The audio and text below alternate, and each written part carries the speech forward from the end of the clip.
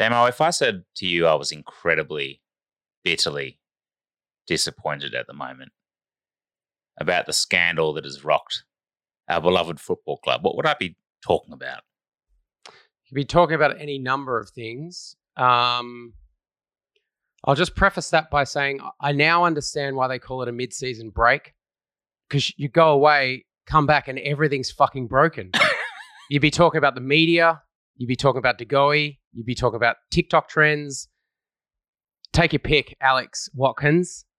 No. What are you bitter about? None of them, Damo. None of those. None. Okay. Damo, I'm really very bitterly disappointed for John Noble. The Pillow Talk TikTok session would have been a terrific bonding opportunity between Pepper and Salt. But none other than Ginnivan has crept in there and cuckolded our beloved Salt. An interloper in the night. I don't know what those boys are doing lying in bed. Piers, at least semi-naked, giggling at the screen. But I'm hoping this ep you can enlighten me on. We might get into that. Some of the trends, the modern trends of social media. Look, we're putting on a brave face to begin the episode, but let's hope things get dark soon because we've got some venting to do. This is Pie Hard. Looking at Collingwood today, it's hard to imagine that this was one of the toughest suburbs in Melbourne. I have a magpie tattooed in a certain spot. I wouldn't say it's the biggest magpie getting around. Out-of-control brawl outside a Collingwood pub. 60 years ago, it was lined with boot factories. As gritty, grotty suburbs in prime locations turned into trendy hotspots. One's had 5 bounces, nearly get another one. Who's the smartest guy on the team? Because we don't have too many to pick from. You've got to go back to Billy Graham at the MCG for an American to dominate like this. The Bubbles bursting 3 decades of grand final wobbles. I still can't believe it. I can. A weekend order by the club of 288,000 cans to be consumed. More comfortable with myself. It's as close as you'll get to greatness, you peanut. Shut up. Now I know what you're thinking, Alex and listeners. Not another goddamn 40 minutes on the De Goey saga, but this is no ordinary football program. This is Pie Hard. And for those who listen to Pie Hard, you know that we are officially Collingwood's other spiritual home. We're the podcast that connects the dots on the world of culture with the Collingwood Football Club. We bring you the hidden stories, the strange beauty and offbeat culture of the Pies and beyond. And it would be remiss of us not to dive into this mid-season break podcast, this special mid-season break podcast, without exploring and ripping the lid off a couple of the big topics at the moment. But before we do, let's start with a hard no. And my hard no this week is on video apologies. Okay. Now, I'm talking about the video apology that the club released today with Ginnivan and Quaynor. Yeah. Have you seen it? I have. It is the most fucking twisted video I think I've ever seen the Collingwood Football Club put out. Did they actually release it on the Collingwood Football Club platforms? Yeah. It was all over the website and the socials. It just annoys me that you can see them reading. Yeah. It doesn't smack of genuineness. It's not that. It's not the lack of genuineness. It's not the fact that they were reading. They just shouldn't have been put in front of that camera to give an apology like that. You think they were fed to the wolves? Not for the crime, but also two, they're just super young guys. Like they're in their early stages of the career.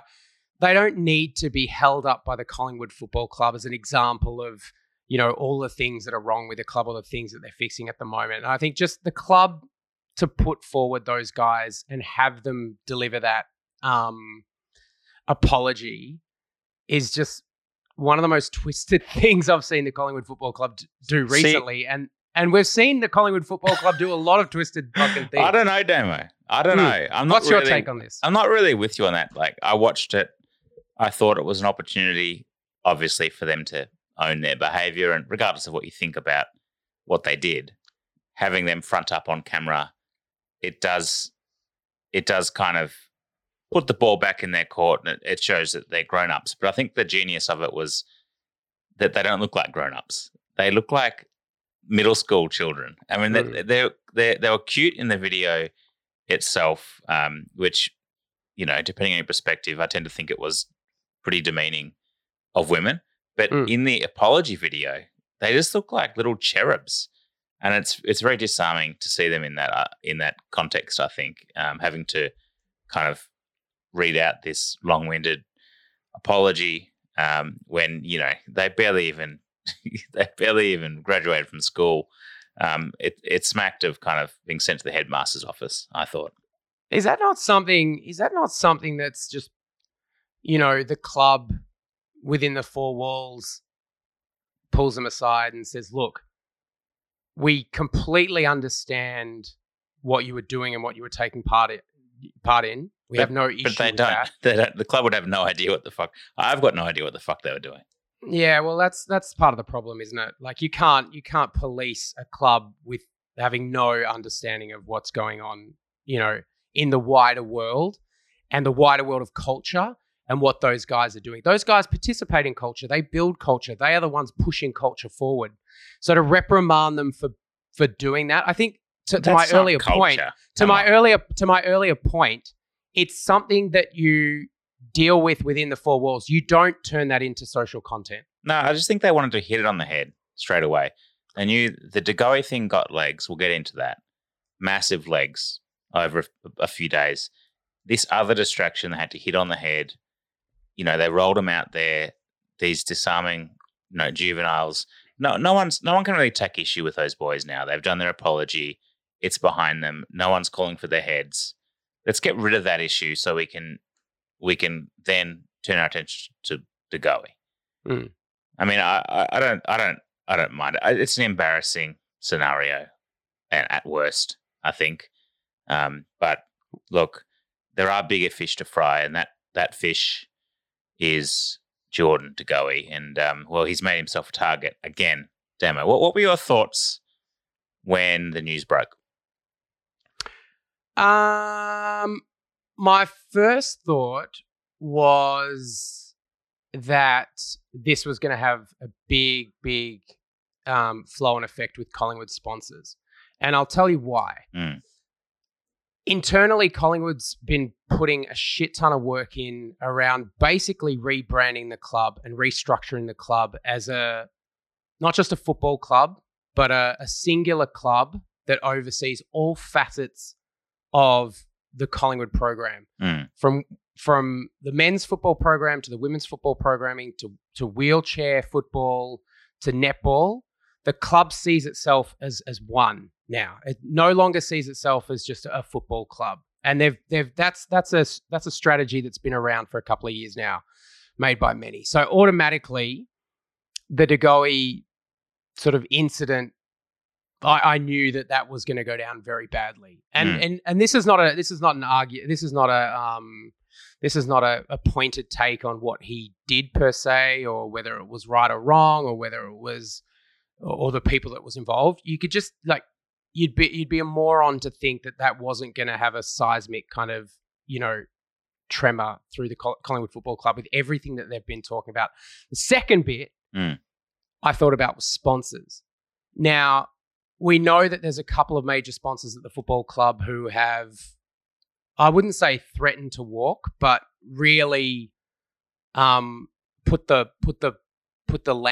blowtorch on Collingwood to not only get things under control within the club, but to do the right thing. To do the right thing when it comes to like inclusion, to do the right thing when it comes to racism, to do the right thing when it comes to diversity and you know, investment in women's sport and football.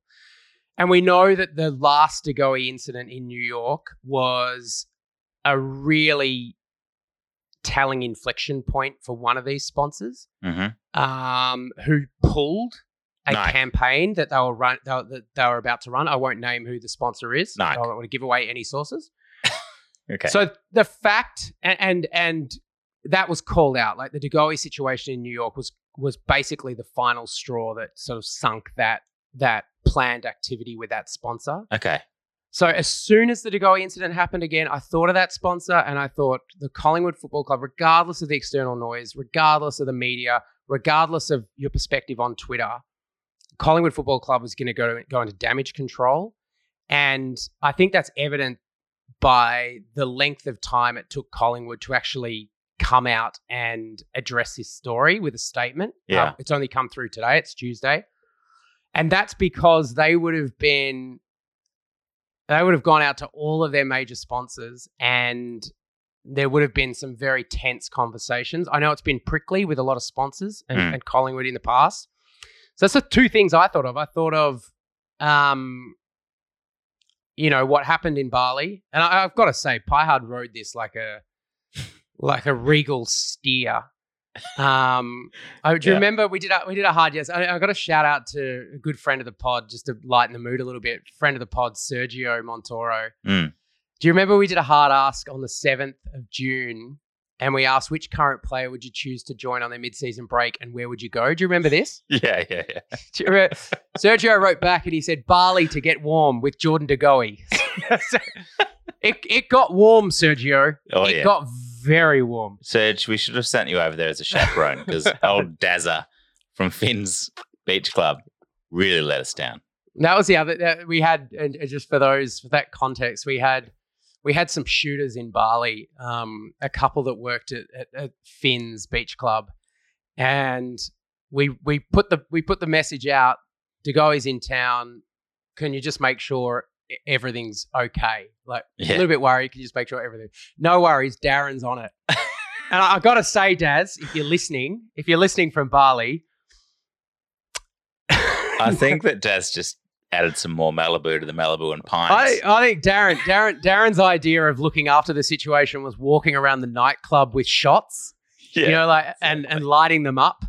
But it was interesting too. We were also told, this came out yesterday, but we're told that Moore and Elliot were also in Bali, which... Yeah, look, I don't have an issue at all with the club allowing adults I don't think anyone does. Adult decisions. I don't think anyone does. I think if you've got players that you feel that you have to mollycoddle and treat like school kids, that's a problem, So Fly McRae coming in blank slate and saying, look, we're going to treat everyone as adults. I agree with that. But I thought your commercial perspective on it was interesting. My first reaction was more along the personal lines. And I think it's interesting if you look at social media now, Damo, the divide between Collingwood supporters. A lot of Collingwood supporters are annoyed and upset and probably just a bit over the whole, ongoing De Goey saga in all its forms. And a lot of other Collingwood supporters are fiercely defensive of the fact he didn't do anything wrong, nothing criminal, et cetera, et cetera. And I think that my take is, in isolation, the media storm around this may well be an overreaction. But it's not in isolation. Nothing De Goey does is ever going to be in isolation, ever again, as long as he plays for Collingwood.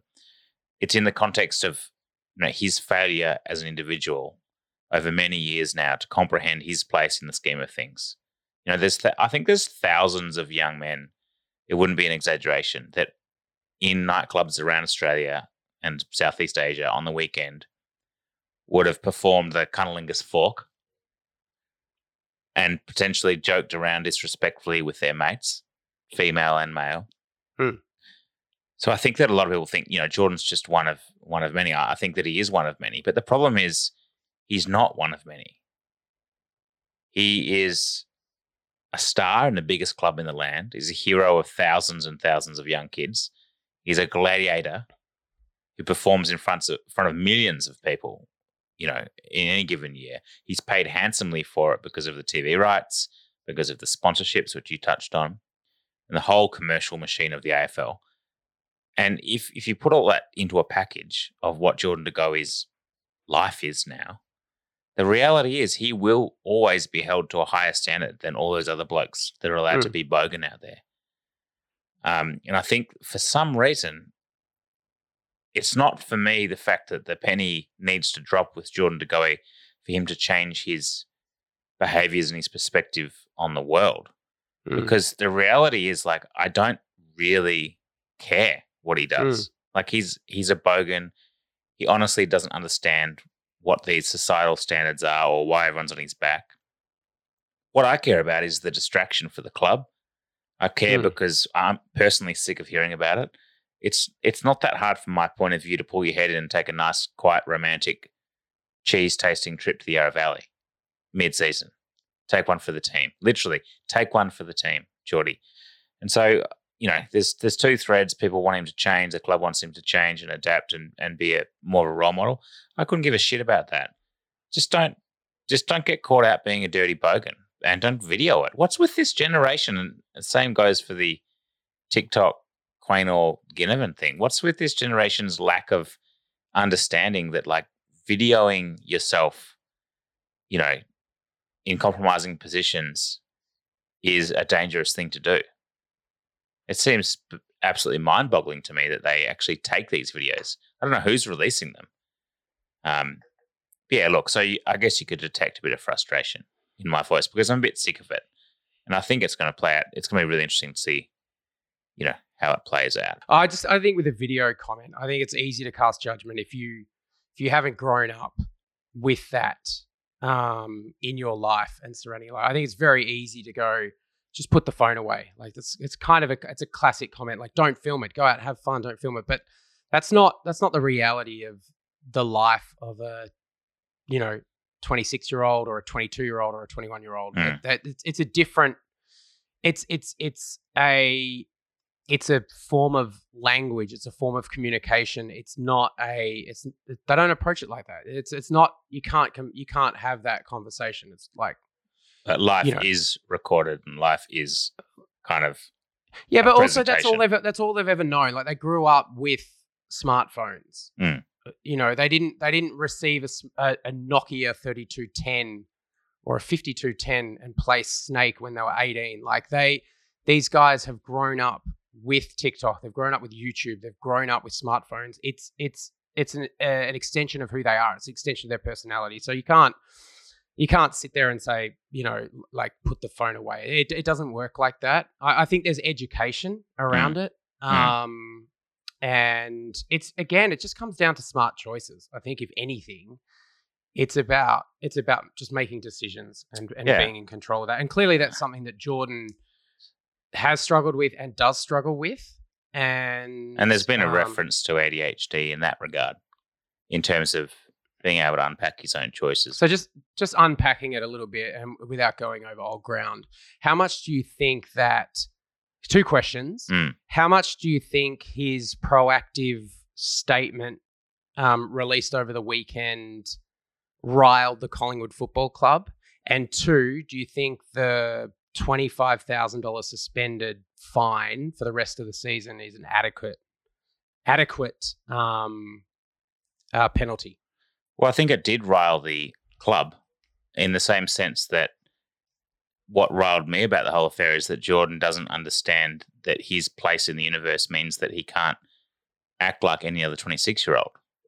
He just can't. If he wants to take the fame and the riches and be a hero, and a part of our club, you just can't behave like every other 26-year-old. So that statement he put out just showed glaringly that he didn't get. I don't think he gets it. Like he just doesn't get that.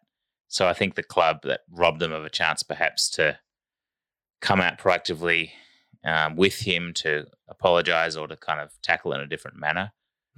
As far as 25,000, I thought it was interesting that I don't know whether the club put it out as a statement in a tweet or what it was, but there was some confusion this afternoon in the football media because it said something along the lines of Jordan De Goey's being fined $25,000, suspended until the end of the season. And a lot of people took that to mean he'd been fined and suspended from playing. I think a lot of journos actually ran with that he'd been suspended for the rest of the season. It was a bit of a hoopla.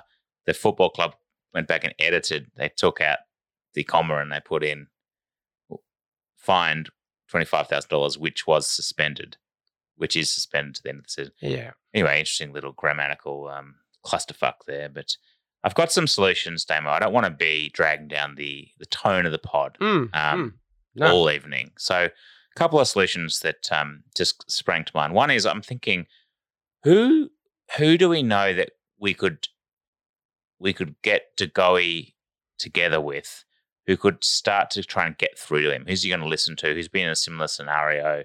who might have some wisdom to impart. And I genuinely came upon Alan Didak.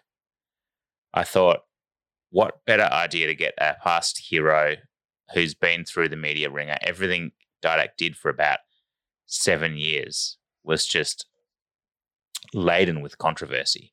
I'm thinking spend a weekend with Didak, grab a Nescafe together and discuss things in depth down at the Comancheros Coburg North chapter. I thought you were going to say Choco Williams. That was my pick. Yeah, okay. Well, Choco is a good one too. He's known for one. Choco should return to the nest. He should return to Collingwood. He's a past Collingwood man. He should come back. 2, he's played that really successful sort of elderly mentoring role with Dustin Martin.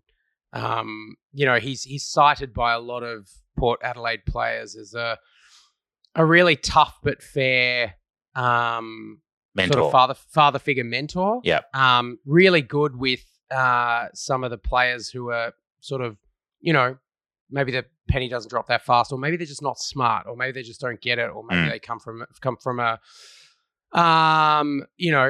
isolated background or a regional background. Apparently, he's one of the best in the business at doing that. I don't know where he's currently at the fledgling Melbourne. Well, he was at Melbourne, right? Melbourne Football Club. I don't know if he still is, but that, as a football club, I mean, you can keep coming out with these statements and you can keep doing the counselling, but like, at what point do you call Choco Williams and just go, look, hey, if this kid's going to listen to anyone, it's going to be you. We'd love to have you back in the club. We think you'd add a lot. There's an additional kind of soft cap lightening. The soft cap's been lightened now. I think there's an additional $500,000 that clubs can spend on coaching. I mean, it just makes total sense, right? And I think... Choco's not young, though. I mean, he's a guy like Degoe. There's no guarantee he's going to connect with like a 65-year-old, dude that played in the 80s who doesn't understand either about videos and TikTok, Yeah. But I thought just going with the chaperone idea, and it just kind of came to me then, when players, we've talked about this, first get to the club and they get billeted. Yep. I think to billet Degoe, imagine if Degoe on his mid-season trip, rather than going to Bali, he'd been billeted to Jack Crisp's house, who's got like 9 kids. And there's nothing like children and the responsibility of a family household and having to like cook and clean up and like, rock them to sleep. Like, there's nothing like kids to really put a dampener on those club vibes. I think you shared was it you that shared on the group chat the player shout out to the netballers that were playing a big final on Sunday? Did you remember that video? Yeah. And it's basically it was all the players on leave in like Port Douglas, like sunny locations, and Jack Crisp was out the front of like, it was an IGA with like a bag of groceries. He was doing the parental nappy run. Yeah. And it was just, and then there was another photo. I think he went to the snow with his family, and it's like, yeah, look, I think billeting is a great idea. I don't know if Jordan Degoe in the Crisp household could have some. I don't know how that would go either. But look, great suggestion of bringing back the chaperones and Choco Williams or Alan Didak. I think it's a great idea. Are we at the stage where we send out an SOS, or are we good? Oh, bloody oath! Save Geordie's soul. I know Fly McRae isn't big on the more traditional milestones, but we have a big one coming up, the game on Sunday.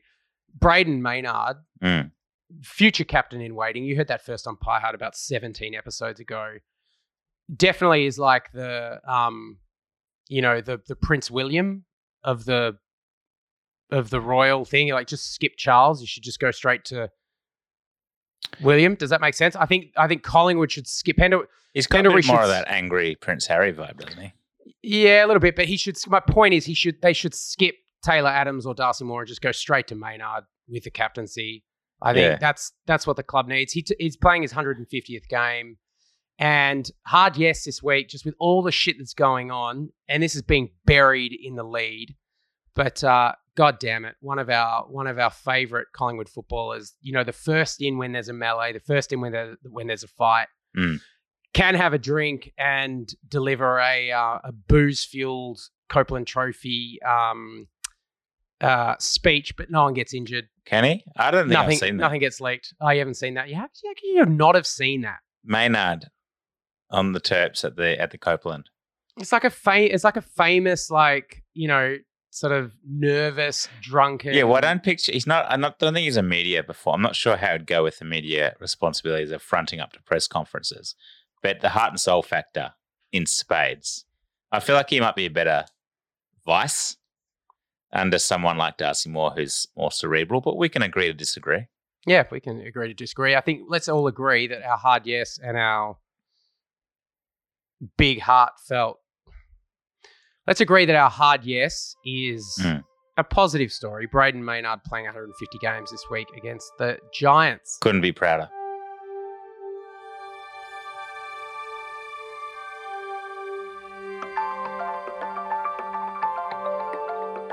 It was like he was playing a different sport, twisting and turning that long, evasive body, shirt untucked, always shirt untucked. Those flowing curls like a luscious, bouncing doormat down the back of his neck. Like Bradley Cooper from Limitless. It was as if his footy IQ was pumping through his mind quicker, more creatively, more spontaneously than any other. Limitless. A wrong pocket outside metatarsal banana kick invented in a split second to take into account a myriad of variables. Corralled by hapless, hopeless opponents, as if he had time to conduct a lesson in physics, even in the highest pressure moments. At a throbbing Vic Park, or in big finals and grand finals, when the laws of the universe could only bend to his football savant vision.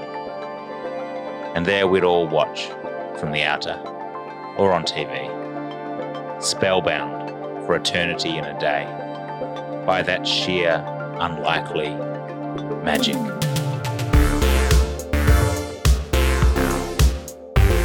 We get to see it in glimpses now, in his sons, twisting and turning Josh, limitless Nick, the chosen one, and like a catchy pop hit that animated our salad days, it brings a tear to our eye, a throb to our heart, and it makes our feet dance, like our hero did, like Dakes.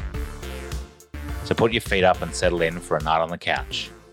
This is Daicos Magic.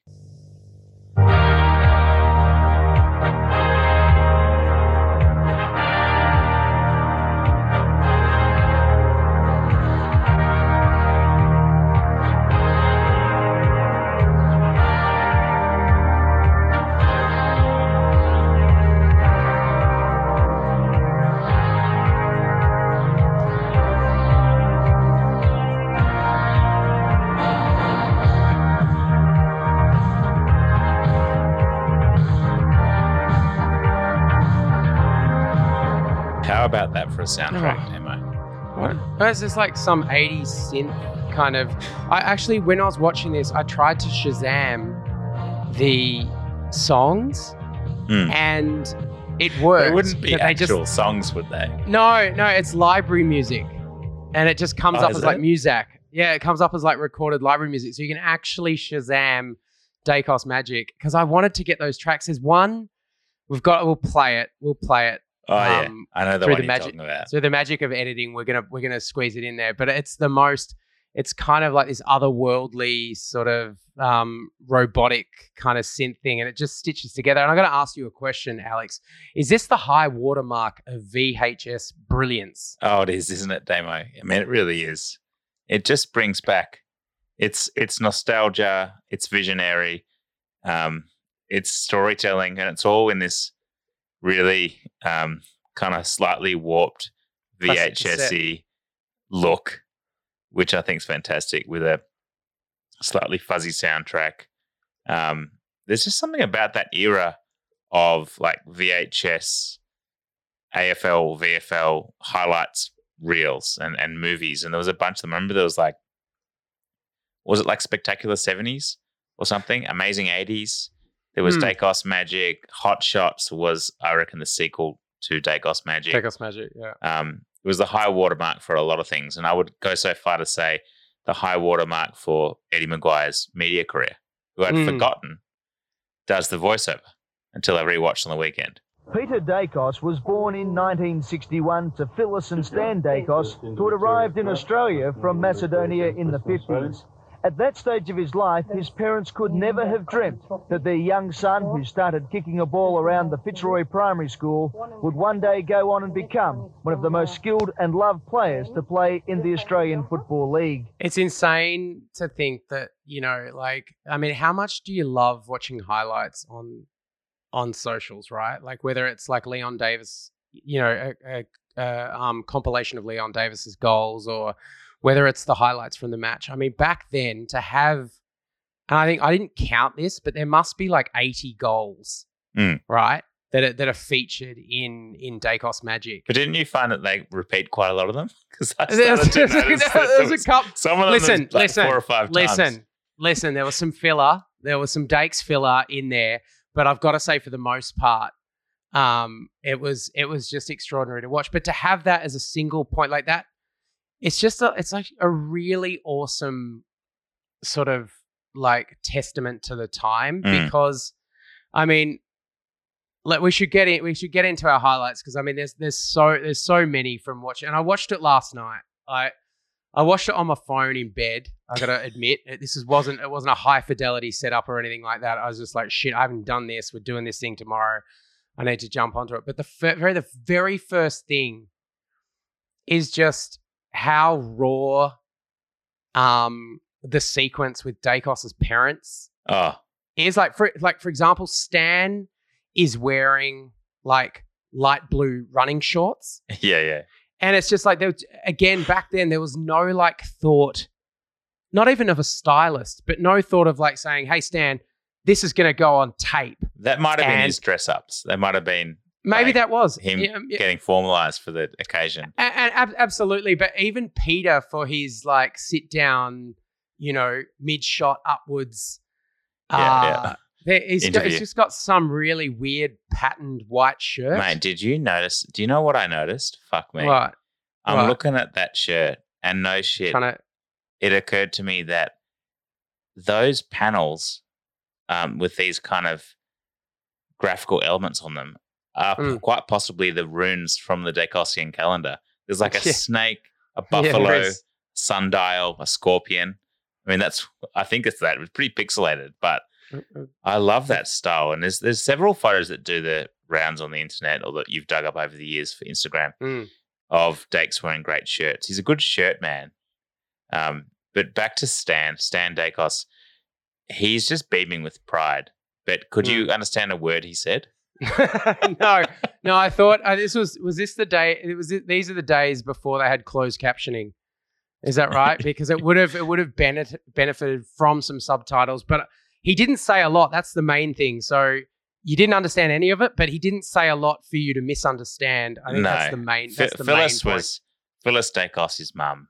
She was glowing, more verbose in such a charming way. Used to kick all day and night, all the toilet paper, his socks, and everything. I used to say, shame yourself, Peter. You never stop. Always you jump, make trouble. Mom, leave him alone. And the first response to our Hard Asks this afternoon was from Michael Rakavalis. And the question was, what's your favourite insight from this VHS masterpiece, Dacos Magic? Michael says, has to be kicking the socks around the house. Nice to know your heroes did the same thing. And I love that from Michael. There's something so endearing seeing the folks in general. But the other thing was, they presumably would have had very little idea about AFL and what the hell young Peter was actually doing as he kind of galloped around the house, kicking banana, socks through the door. I mean, it would have been a really foreign, and I suppose that's part of the context of that story, and the Dacos name that we've grown to love over our lifetime is that it's a fantastic immigrant story as well. The Macedonian marvel, and the fact we embrace that side of it. It's just brilliant to see Stan and Phyllis immortalized on the VHS. Yeah, great. And, unique to have his two parents, because they could have played a smaller role in that VHS, but really they underpin the first half. Like they are so prevalent. They're so featured. I mean, there's not many people in it. Right? There's only Dacos and his parents with Eddie's VO. But I've got to say, one of the things that I absolutely really stuck out for me, and maybe this is getting a little bit too far down, but his gruesome knee injury, which they just played, like it was repeated like 4 or 5 times. It's like him running up into a pack, trying to kick a ball trying to kick a ball out of thin air and connecting with someone's legs, and then sort of just crumpling down. And it's like grainy, like a long shot. And it kind of got me thinking, and it's like, I think my biggest outtake from watching Dacos Magic is just how criminally underrated Peter Dacos is as a AFL footballer. Like, and I think I know why. Like, and I did some diving again last night, and it's like, I'll just read out some stats here, and I want to talk about his mid-20s, which is in relation to that knee injury. So here's some things to think about. In 1981, in just his second season of playing AFL football, he's 19 years old. He kicked 76 goals. You're joking. I didn't know that. 76 goals from a forward flank. This is a 19-year-old in his second season. After he didn't want to go down to training. Didn't want to go to Collingwood. Basically wanted to play for South Melbourne. Fair enough. That's why he's so good. Again, kicking and screaming, drag him into Collingwood. It included bags of 6, 6, 6, 7 in 4 of his first 5 games. I mean, it's extraordinary. He kicked another bag of 9 in round 10. Like, I just, there's no, like, if that happened now, that the player would be fated. I remember Fraser Garrett kicking 9, like even 15 years ago, and I saw him in St Kilda, and just, it was a big deal to kick 9. Yeah. It doesn't happen. It doesn't happen anymore. So fast forward to 1982, he's 20. Now, he kicked 58 that year, so slight drop-off, but can be explained by his move into more of a centreman role. So he went from a sort of attacking forward flanker to centreman, so he spent way more time in the middle. So this would have been his short hair era. His short hair era, yeah, a little bit of a bespeckled pimply face era. Very light frame, but kicked 58 goals. And he kicked 7 goals in 1 quarter versus the Kangaroos. Again, extraordinary.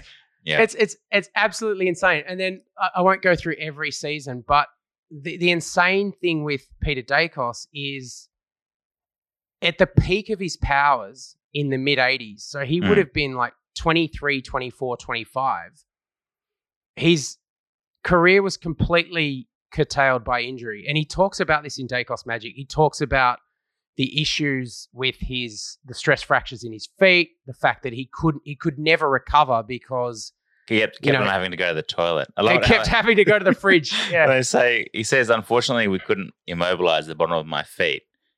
Every time he went to the toilet or the kitchen, he'd re-stress his foot. Obviously, pre-moon. Yeah. Is this pre-moon boot? There was a few old pre-moon boot. There was a few throwback, pre-doctor, pre-medical stuff. Throwback medical references. The other one was in relation to the knee reco. Nowadays, a knee reco is 7. So he's talking in 1991, I think. I think it was when the interview was done, when the movie was made.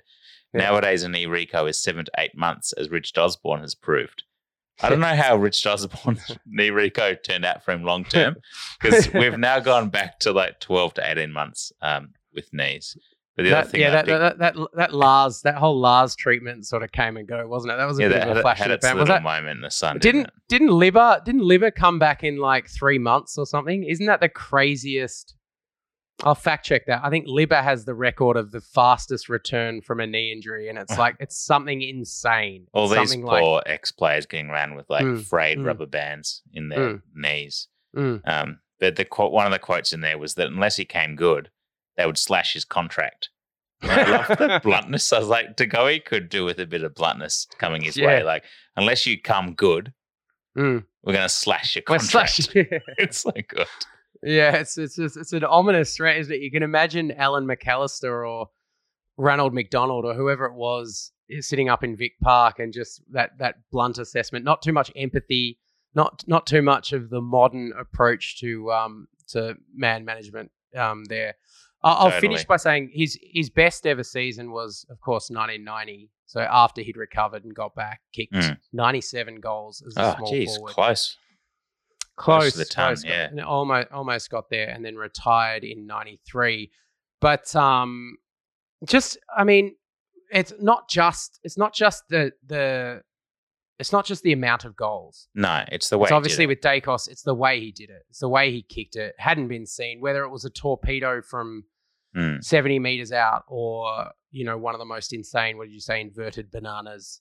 Well, there's a segment in there where he invents a kick. And it was in the final against West Coast or the grand final? I can't remember, but basically it was West Coast, wasn't it? Yeah. He's in the left pocket and he kicks a right banana running along the boundary, and he dissects it. Love that segment. And he talks about how he chose to kick a right banana on his right foot to open up the angle slightly, but then he had to land it on the line or over the line because it was bending the wrong way. I mean, no one's kicked that before or since, I don't think. And it kind of goes to the heart of why I think he was so watchable. And there's a little quote, there's a little bit of commentary in Daicos Magic. I reckon it sounds like a young Bruce McAvaney. He says, "Their champion scores like Pele." And there's something in that. Like, I think that what Daicos was doing was pretty new, and it still looks to me, if you watch Daicos Magic, to be a really unique style. He doesn't look like a brickish, like thick footballer. He's fine featured in the face. He's got long body, short legs. He mastered the paddle on rather than taking possession. He'd wait until he was ready to pull the trigger, take possession, then do something outrageous. It was all kind of ballistic ball movement and almost hypnotizing his opponent's snake hips. And you can see, as I said in the introduction, you can see glimpses of that in, particularly at the moment, Josh Daicos, who's like got this evasive quality where his first step is an evasive step. His first thought is not to dispose of the footy, which is very Daicosian. But yeah, I mean, just to watch some of those highlights really drove home, I guess the genius of the man and how quickly he was able to sum up the situation. Phyllis is asked, how did he do it? And she says, nobody knows. And I think Phyllis kind of summed it up. Yeah. If there is one thing people will always remember Peter Daicos for, it is his uncanny ability to find the goals from any angle. And in the match against the Eagles, Daicos invented a new kick, which ultimately kept Collingwood in the game. He's not wasting any time getting the ball moving. Great bump by Darren Malay. In comes Brown. Collingwood lifting. Brown right on the boundary line. Back to Malay, likewise. Daicos nearly runs out of room. He goal! Magnificent goal. Peter Daicos, the champ, 13-12 to 12-10. I could sort of see it evolving that the ball was going to end up, no doubt, over the heads. And Guy McKenna sort of made a half a lunge at Rowdy, went around him. So it was really basically Johnny Worsfold. The ball went over his head. And I remember getting it and sort of, I was in the pocket, so there wasn't a lot. I couldn't really centre it. I was only about 15 yards out, so there wasn't a lot. I didn't really have the time to have a look anyway. And I decided to have a shot, and a lot of people said to me, because I was on the wrong side, they've said, why did you kick it with your right foot? Well, I kicked it with my right foot because it opens up the angle. Had I kicked on the left foot, I would have been right on the boundary, but kicking it with my right foot, it gives me that extra 2-3 feet and, opens up the goals a little bit. It might sound a bit strange, but I knew I had to get the ball as close to the line to bounce in because I was kicking a check side that was spinning away from goal. It had to either bounce on the line or go just over the line. It reminded me, Damo, that the check side and the torp have kind of been made extinct. And they're two exquisite skills of our game and heritage of our game. And it's a real shame because some of those highlights, specifically of him near the boundary, which he's famous for, but also the long torp. I love the detail around Lee giving him license for the long torp. I reckon, given that no one's really kicking it beyond 60 these days, it'd be great to recruit a player who specifically had a long torp in his arsenal. Thinking about that, his foot skills were exquisite, left and right. We talked about the check side with the torpedo. how would Dacos have potentially gone as a punter in the US with his ability to kick the ball a massive distance? Obviously, that's hand-eye. That's contact with the ball. But also, his ability to, be accurate, to pinpoint, and just it's the hypothetical of all hypotheticals, the mother of all hypotheticals. Yeah. But with that, that's the modern toolkit for he could have been one of the best NFL punters of all time. He wouldn't literally, have he chose football. He would never have stood up after that Roker tackle. That Roker tackle would have snapped Peter Dacos in half. Yeah, would have done it both knees. Yeah, no, it is an interesting hypothetical. Yeah, I mean, an extraordinary career, and I think we know him for his skills, and I'm sure you're the same. I spent my entire childhood, and to be honest, I still do it when I go to the park occasionally.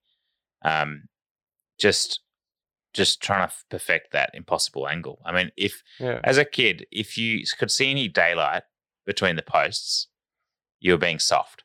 As a Collingwood supporter, you had to be hard on the boundary near the behind post, and then you find a way to spin it through on the check side. But I think these days the skill set of the modern player is very much around setting up, facing the inside of the ground and then running around on the snap. I mean, every player seems to kick that snap kick now rather than elect the check side. Real shame.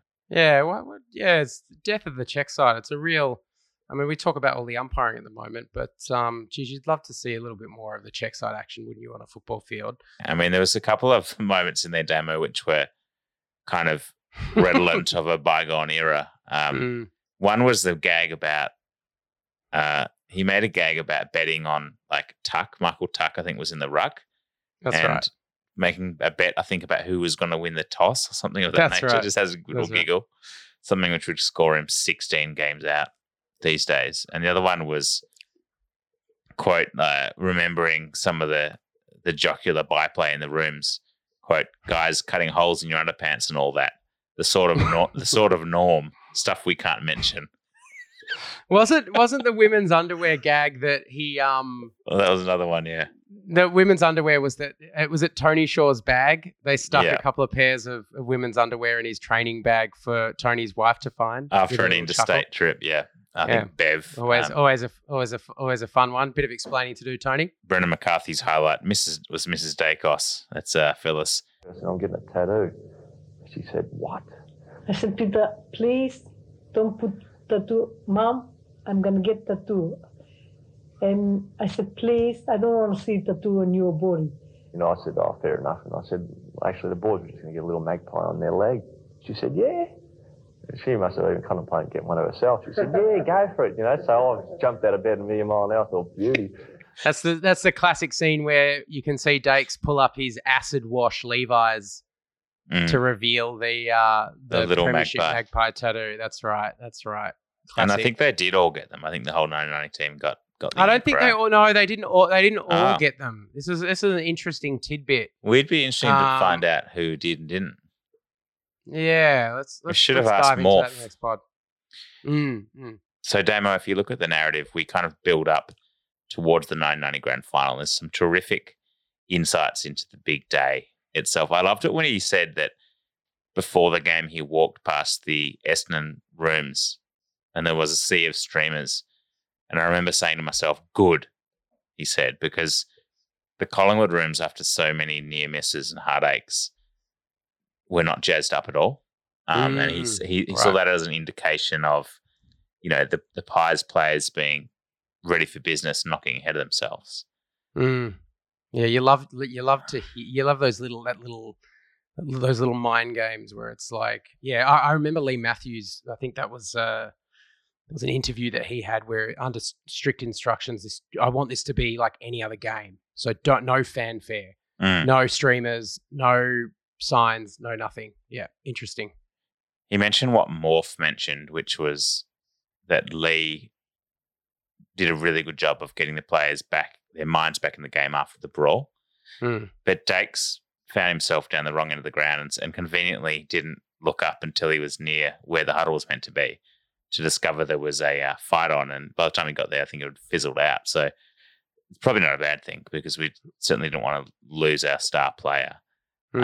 But one thing that stayed with me after rewatching Dacos Magic was just the celebrations. I mean, almost the most euphoric part, along with seeing that exquisite skill set, was the photos of the pictures of the victory lap. That famous photo, which I always associate with the 1990 Premiership, of Shane Kerrison in utter feminine glee in the foreground, like holding up the cup. Yeah. And just Collingwood, the fantastic bit of voiceover from Eddie, maybe a little bit over the top, but just nailed it. He said Collingwood had erupted in scenes of joy unseen since the end of the war. Not enough references to World War II these days. Malthousian, wasn't it? So good.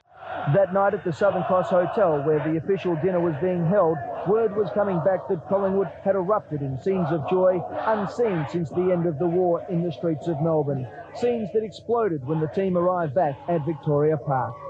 And coming through and just looking at the scenes, I mean, it was very hard getting through the crowd and then getting up on the stage, looking out at the sea of people. It was just out of this world. I mean, I always one dream of mine was always to be in a rock group, and I mean, that was the closest thing I've ever sort of experienced to being in a group, I suppose. But the scenes were unbelievable, and I sort of can still picture the faces and the guys, and having taken it all in, something that'll stay with me for a long time. The scenes of Vic Park, those famous scenes, which is in our intro, of course, 188,000 cans consumed.